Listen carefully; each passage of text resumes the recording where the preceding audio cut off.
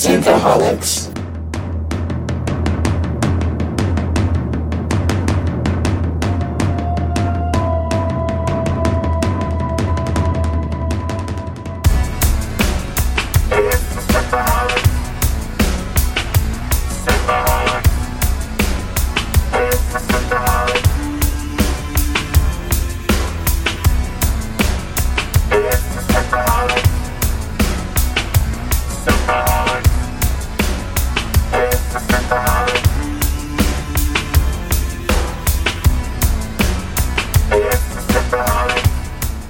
Welcome to Synthaholics. Thank you so much for downloading this episode. Today we are talking Dune, and what are we on, Dave? Is this like chapter 28? No, it's like 6 or 7. Well, we do even numbers, so wouldn't that be 5 and 6? So 5 and 6. We did 1 and 2. You and Holly did 3 and 4. Uh-huh. This is 7 and 8.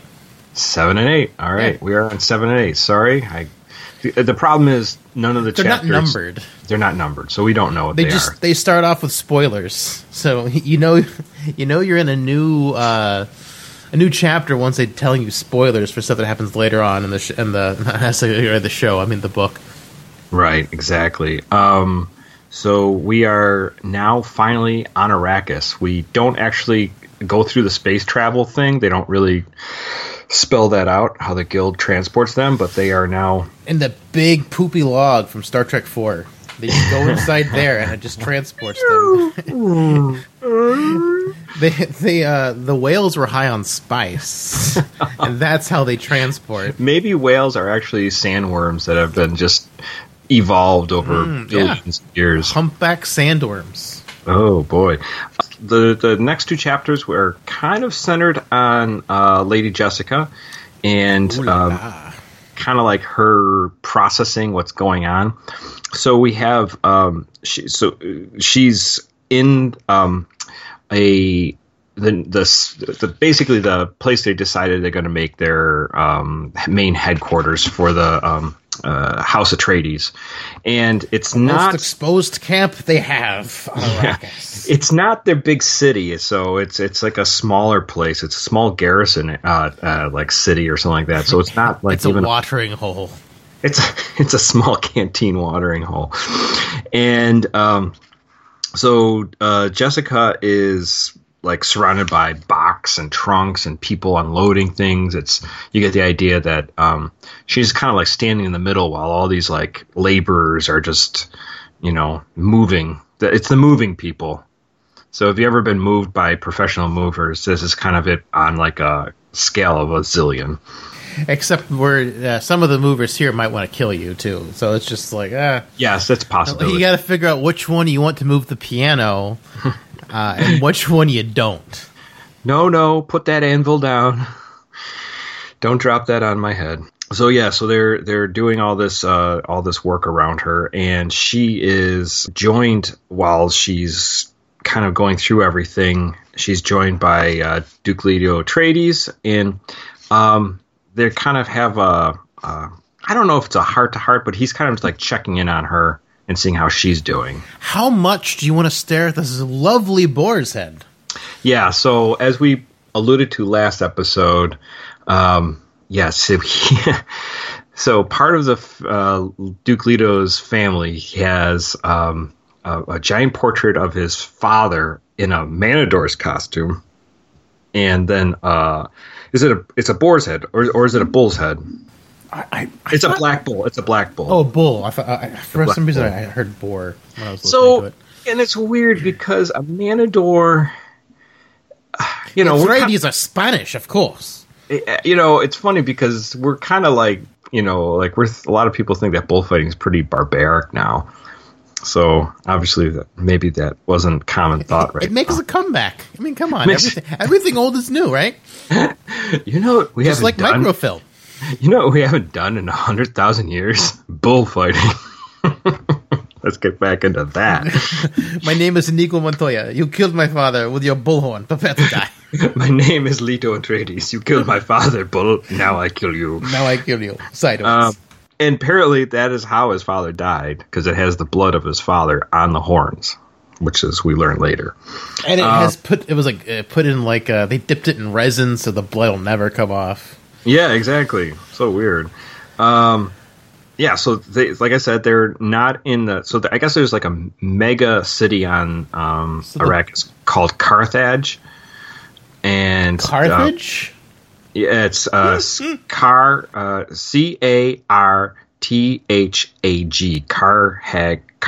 Carthage. Oh, just that's an Egyptian city, Carthage. Yes, yeah. But they didn't go there. They went to a place 200 kilometers across 200 kilometers across the northeast of the Broken Land, and this place is called Arrakeen.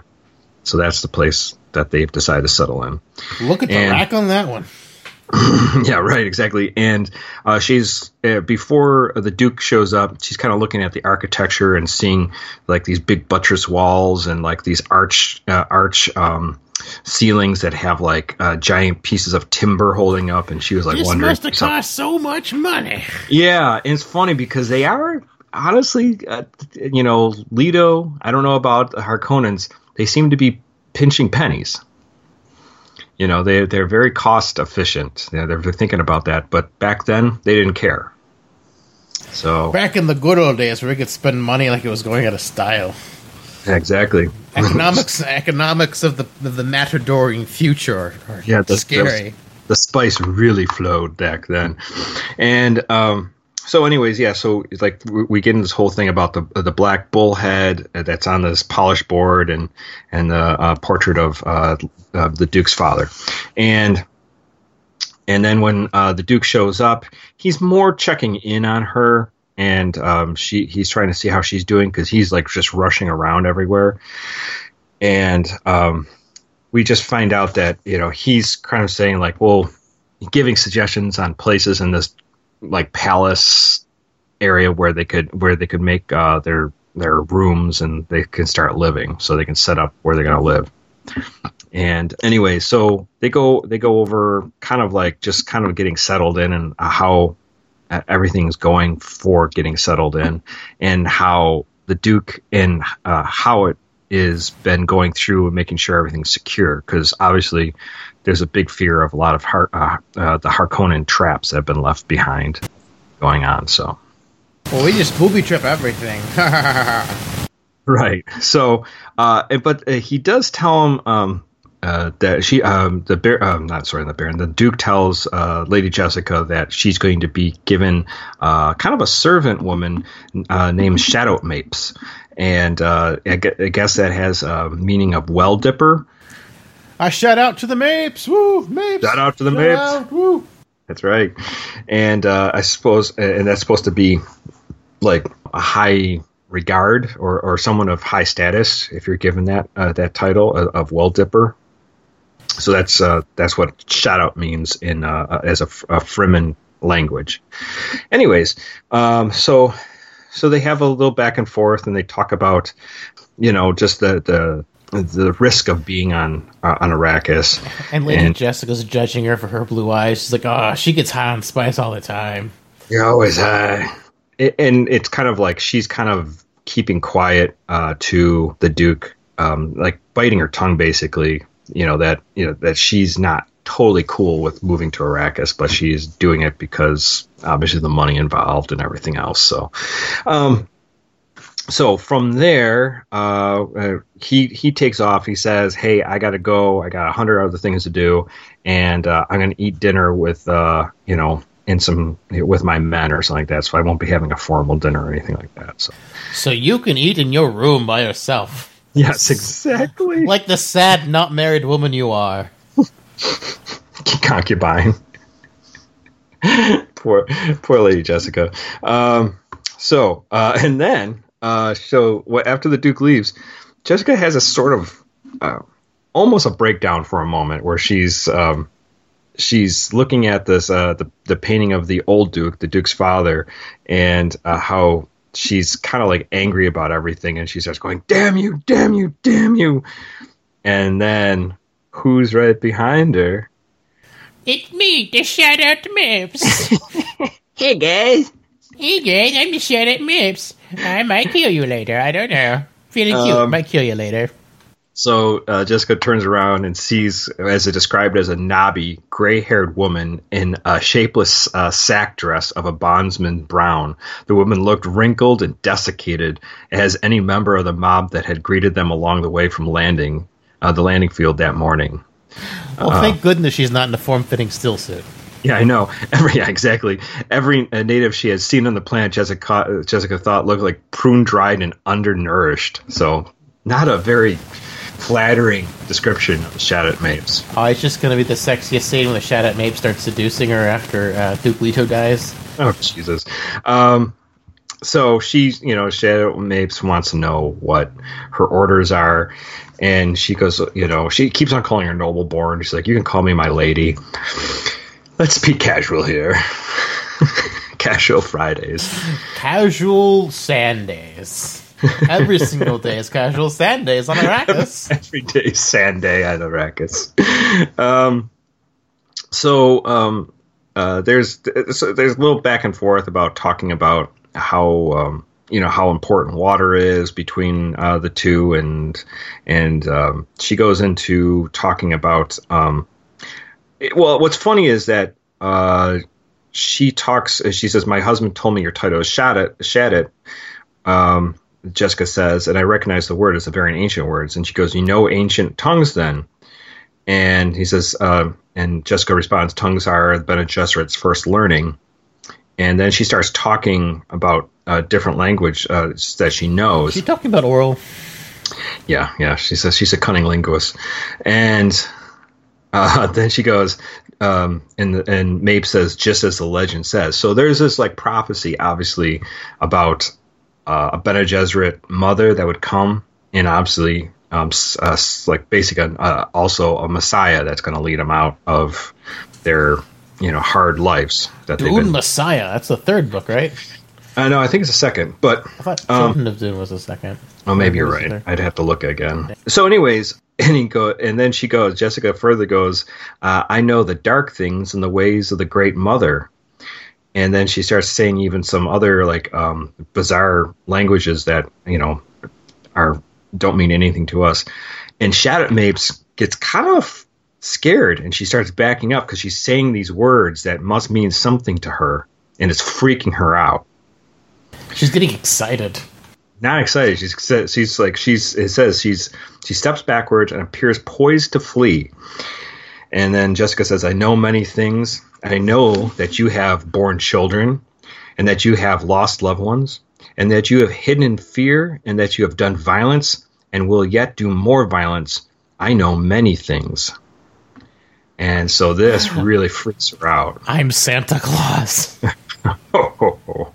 What would you like for Christmas, little girl? You've been a bad girl. You get sand. Yeah, sand for everyone. No, not more sand. So she like I said, she freaks her out, and it says, Jessica then further says, you speak of a legend and seek answers. Before the answers you may find, I know you come prepared for violence with a weapon on your bodice. And she's like, what? How did you know that? And I saw you in the shower. I see that bulge in your pants. So then we find out, and it's funny because during this whole period, Jessica's trying to read the Shut-Up Mapes and seeing, is she going to become violent and try to attack me, or is there something more that here I'm not seeing, And, obviously Lady Jessica just probably call for guards and she'll, be taken care of and killed or whatever. Put your hand in the bodice. So, what we find out that when she asks her what she has, he says, the Shut-Up Mapes brings out the knife and says, do you know what this is, my lady? And she knows that this is a Christa knife of Arrakis, and these are blades that are made from ground down sandworms, the Shylahud. I think I'm saying that right. The sandworm tooths? Yeah, the tooth of the sandworm. So, and she... The ideal weapon for sting. Yes, exactly. And she goes, and she says, do you know its meaning? And then it's funny. Lady Jessica goes through these different thoughts about what the knife is and what it's about. And she was going to say it was a maker of death, but she first just says a maker, and she doesn't even finish what she's going to say. And this is when Shadow Mapes just screams out, Yeah, she's excited. Yeah. And it says a sound of both grief and elation, and she trembled so hard the knife blade sent a glittering shards of reflections shooting through the room. So, and Jessica's like, okay. But she knew that she said the right words, obviously. Check, please. I'm going to go back to Kaladin. Yeah, I'm going to go. And then what happens is, but Jessica plays it off like she's like almost like all-seeing, understanding. She's really playing the Bene Gesserit role here, like, she knows what the hell's going on. Jessica says, did you think that I, knowing the mysteries of the Great Mother, would not know the Maker? And the Mapes lowers the knife. He goes, my lady, when one has lived with prophecy for so long, the moment of revelation is a shock. So, poor Shattered Mapes, she shattered the pads. Right. And she shows her the knife, and she takes the knife out of the sheath. And so basically telling her about it. And then when she's going to put the blade back, Jessica says, by the way, if that knife is unsheathed, you have to take blood with it. So Jessica knows a lot about this knife business for being on the first day of Arrakis. She must have studied weapons for a long, long time. I guess so. And so Shadow Mapes basically saying, you can take the water of my life. So basically, you can kill me with this knife. And Jessica grabs it and wonders even if if it's poisoned on the tip there. But she just takes a scratch with the blade's edge above Shadow Mapes' breast. So gives her a little cut. And notices that almost immediately her blood starts coagulating. And she goes, ultra fast coagulation. And he thought, is this a moisture conserving mutation? So there's just like the little thing about the Fremen that's thrown out there.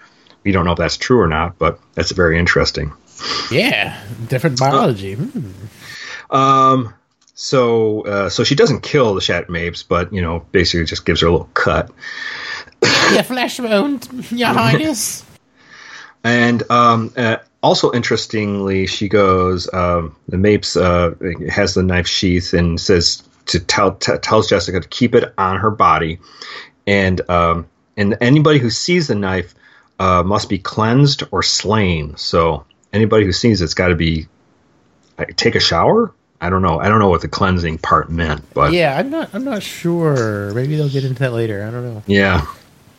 Oh, take a bath. I have to show you something. Here's a sponge.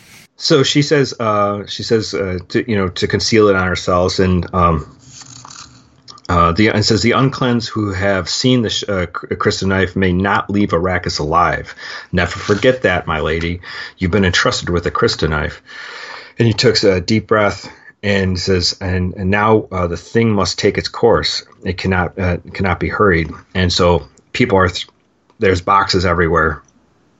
And she's like, there's plenty of work. What do you want me to do? So, and she says, take the portrait of the Duke's father, and take the bull's head and hang it on the great dining hall. So, and so there we have their interactions there. Oh, and one other thing that was interesting about the knife too is that it has to stay close to human flesh. I'm trying to find where it says here about this. It has to stay close to human flesh, or the knife will start to decay. Yeah, it was something strange like that. It was interesting. Yeah, I don't know why that's the case, but well, we have microfilm, so we have to believe this is true. Yeah. So that kind of so that's how it ends. But actually, just before this chapter ends, the Shadow Mapes is cleaning up the wrapping and from the bull's head, and she says, "She's the one, all right." She mutters, "Poor thing." So, well, Shadow Mapes just made sure she can't leave the planet. She just showed her something. Just can't go nowhere now. Yeah, I know, right? Now she has to stay on the Arrakis. Now we go to the next chapter, and the refrain here is Yui, Yui, Yui. A million deaths were not enough for Yui. Aww. Poor Yui. So Lady Jessica is walking through the Palace some more, and she comes into a room with some empty bookcases and some things that are still being unpacked. And she sees Dr. Yui, and he's looking outside the window. And Jessica kind of walks into the room, and she knows that Paul was like training with them or studying with Yui for a little bit, and she asks about Paul. Doctor wore him out. Yeah, Doctor wore him out and gave him some sedatives. Okay, Bill Cosby. Uh-oh. I mean, we did establish last week that Dr. Yui's kind of creepy. Although some people have pushed back that he's no more creepy than anyone else. Like, I don't know about that. But, Well, yeah, who was more creepy than Yui in this? Besides Baron Harkonnen. Yeah, I know. I don't know. I was confused at that too. But like, I think Yui's pretty creepy. He's creeping on underage boys. Yeah, and he keeps on seeing them or having them halfway asleep or knocked out. So, and all naked. Yeah, that's right. So the funny thing is, Yui is very aware that Jessica is a Bene Gesserit, and she knows how to read and to see people's actions. So she's very attuned to how people act, and so because of that, he's kind of very cautious in what he says to her, because she's basically reading everything he says and does. And so they have this conversation about after they talk about Paul and about talking about just how nice it is to be young and fall asleep and not be worried about anything. Then they go into this whole thing about these date palm trees that are outside the palace on the window, and that people are looking at them. And Yui kind of makes the observation that it says one date palm requires 40 liters of water. A man requires about 8 liters. A palm then requires equals to 5 men. And there are 20 palms out there, 100 men. So like that's how people see those date palms or trees. They're like, that's good water that could be keeping people alive right now. Yeah, everything on Arrakis is very water focused. We pay for things in water. Everything's got a water equivalent. Right, yeah. So, yeah, it's worth his weight in water and stuff like that. So, so Yui's seeing it as like, we got to be careful, because even when we brought people here, people start freaking out about the idea that, we're bringing people and that water will be used for the people and other people won't be able to, have water to live. So that's as an issue. So as we go further in their discussion inside this room, looking out the window, they're both looking out the window, and they have a bit of candid conversation between each other. And basically Jessica's saying, I've known you for 6 years. You don't have to call me, my lady. You can call me Jessica. And because he calls her that by accident before. And he asks, how come the Duke never married her? And she was basically like, well, because that damn bull's head. That damn bull's head was too gross. No, but she says, because if he stayed unmarried, then it could bring hope that possibly that he could marry into another house, and that could bring, some kind of alliance in the future. So, man, he'd have to marry Baron Harkonnen. That'd be a rough marriage. That would be pretty weird. Flies around with a little hover scooter. Make me a sandwich, Duke Leto. Duke Leto, make me a sandwich. Get in the kitchen, make me a sandwich. Yeah, and then Yui talks about his wife Wanda, how the Harkonnens had killed her, and so Jessica is like realizes that Yui's been upset about has hatred about the Harkonnens. So she realizes that. So this whole conversation back and forth, basically, Yui's trying to hold back that obviously he's making a deal with the Harkonnens, hopefully that his wife is still alive. And he's trying to hide it from her. And he thinks every time he tries to give her an honest answer, he tries to be very honest, but he is trying to hold things back so she doesn't see it or become alert to it. And like, doesn't he have like some kind of like thing done to him where he can't say certain things or something like that? Well, he has imperial conditioning, which basically means he can't. He shouldn't be able to double cross people, or he has this like serve honorably and that kind of thing. That's what my understanding is. I can look into that because he kept on like the book kept on saying, and even this was truth. And, like, because like he had to dance around everything. I yes, but I do think that part of it was that he knows that she's reading him. And he even says that his wife Wanda was a Bene Gesserit, and her truth sense or truth saying was much more acute than Lady Jessica's. Yeah, well, he realized that she couldn't read him as well as his wife Wanda could. Yeah. It's just interesting because in the Wheel of Time series, the Aes Sedai have this thing done to them where they cannot tell a lie.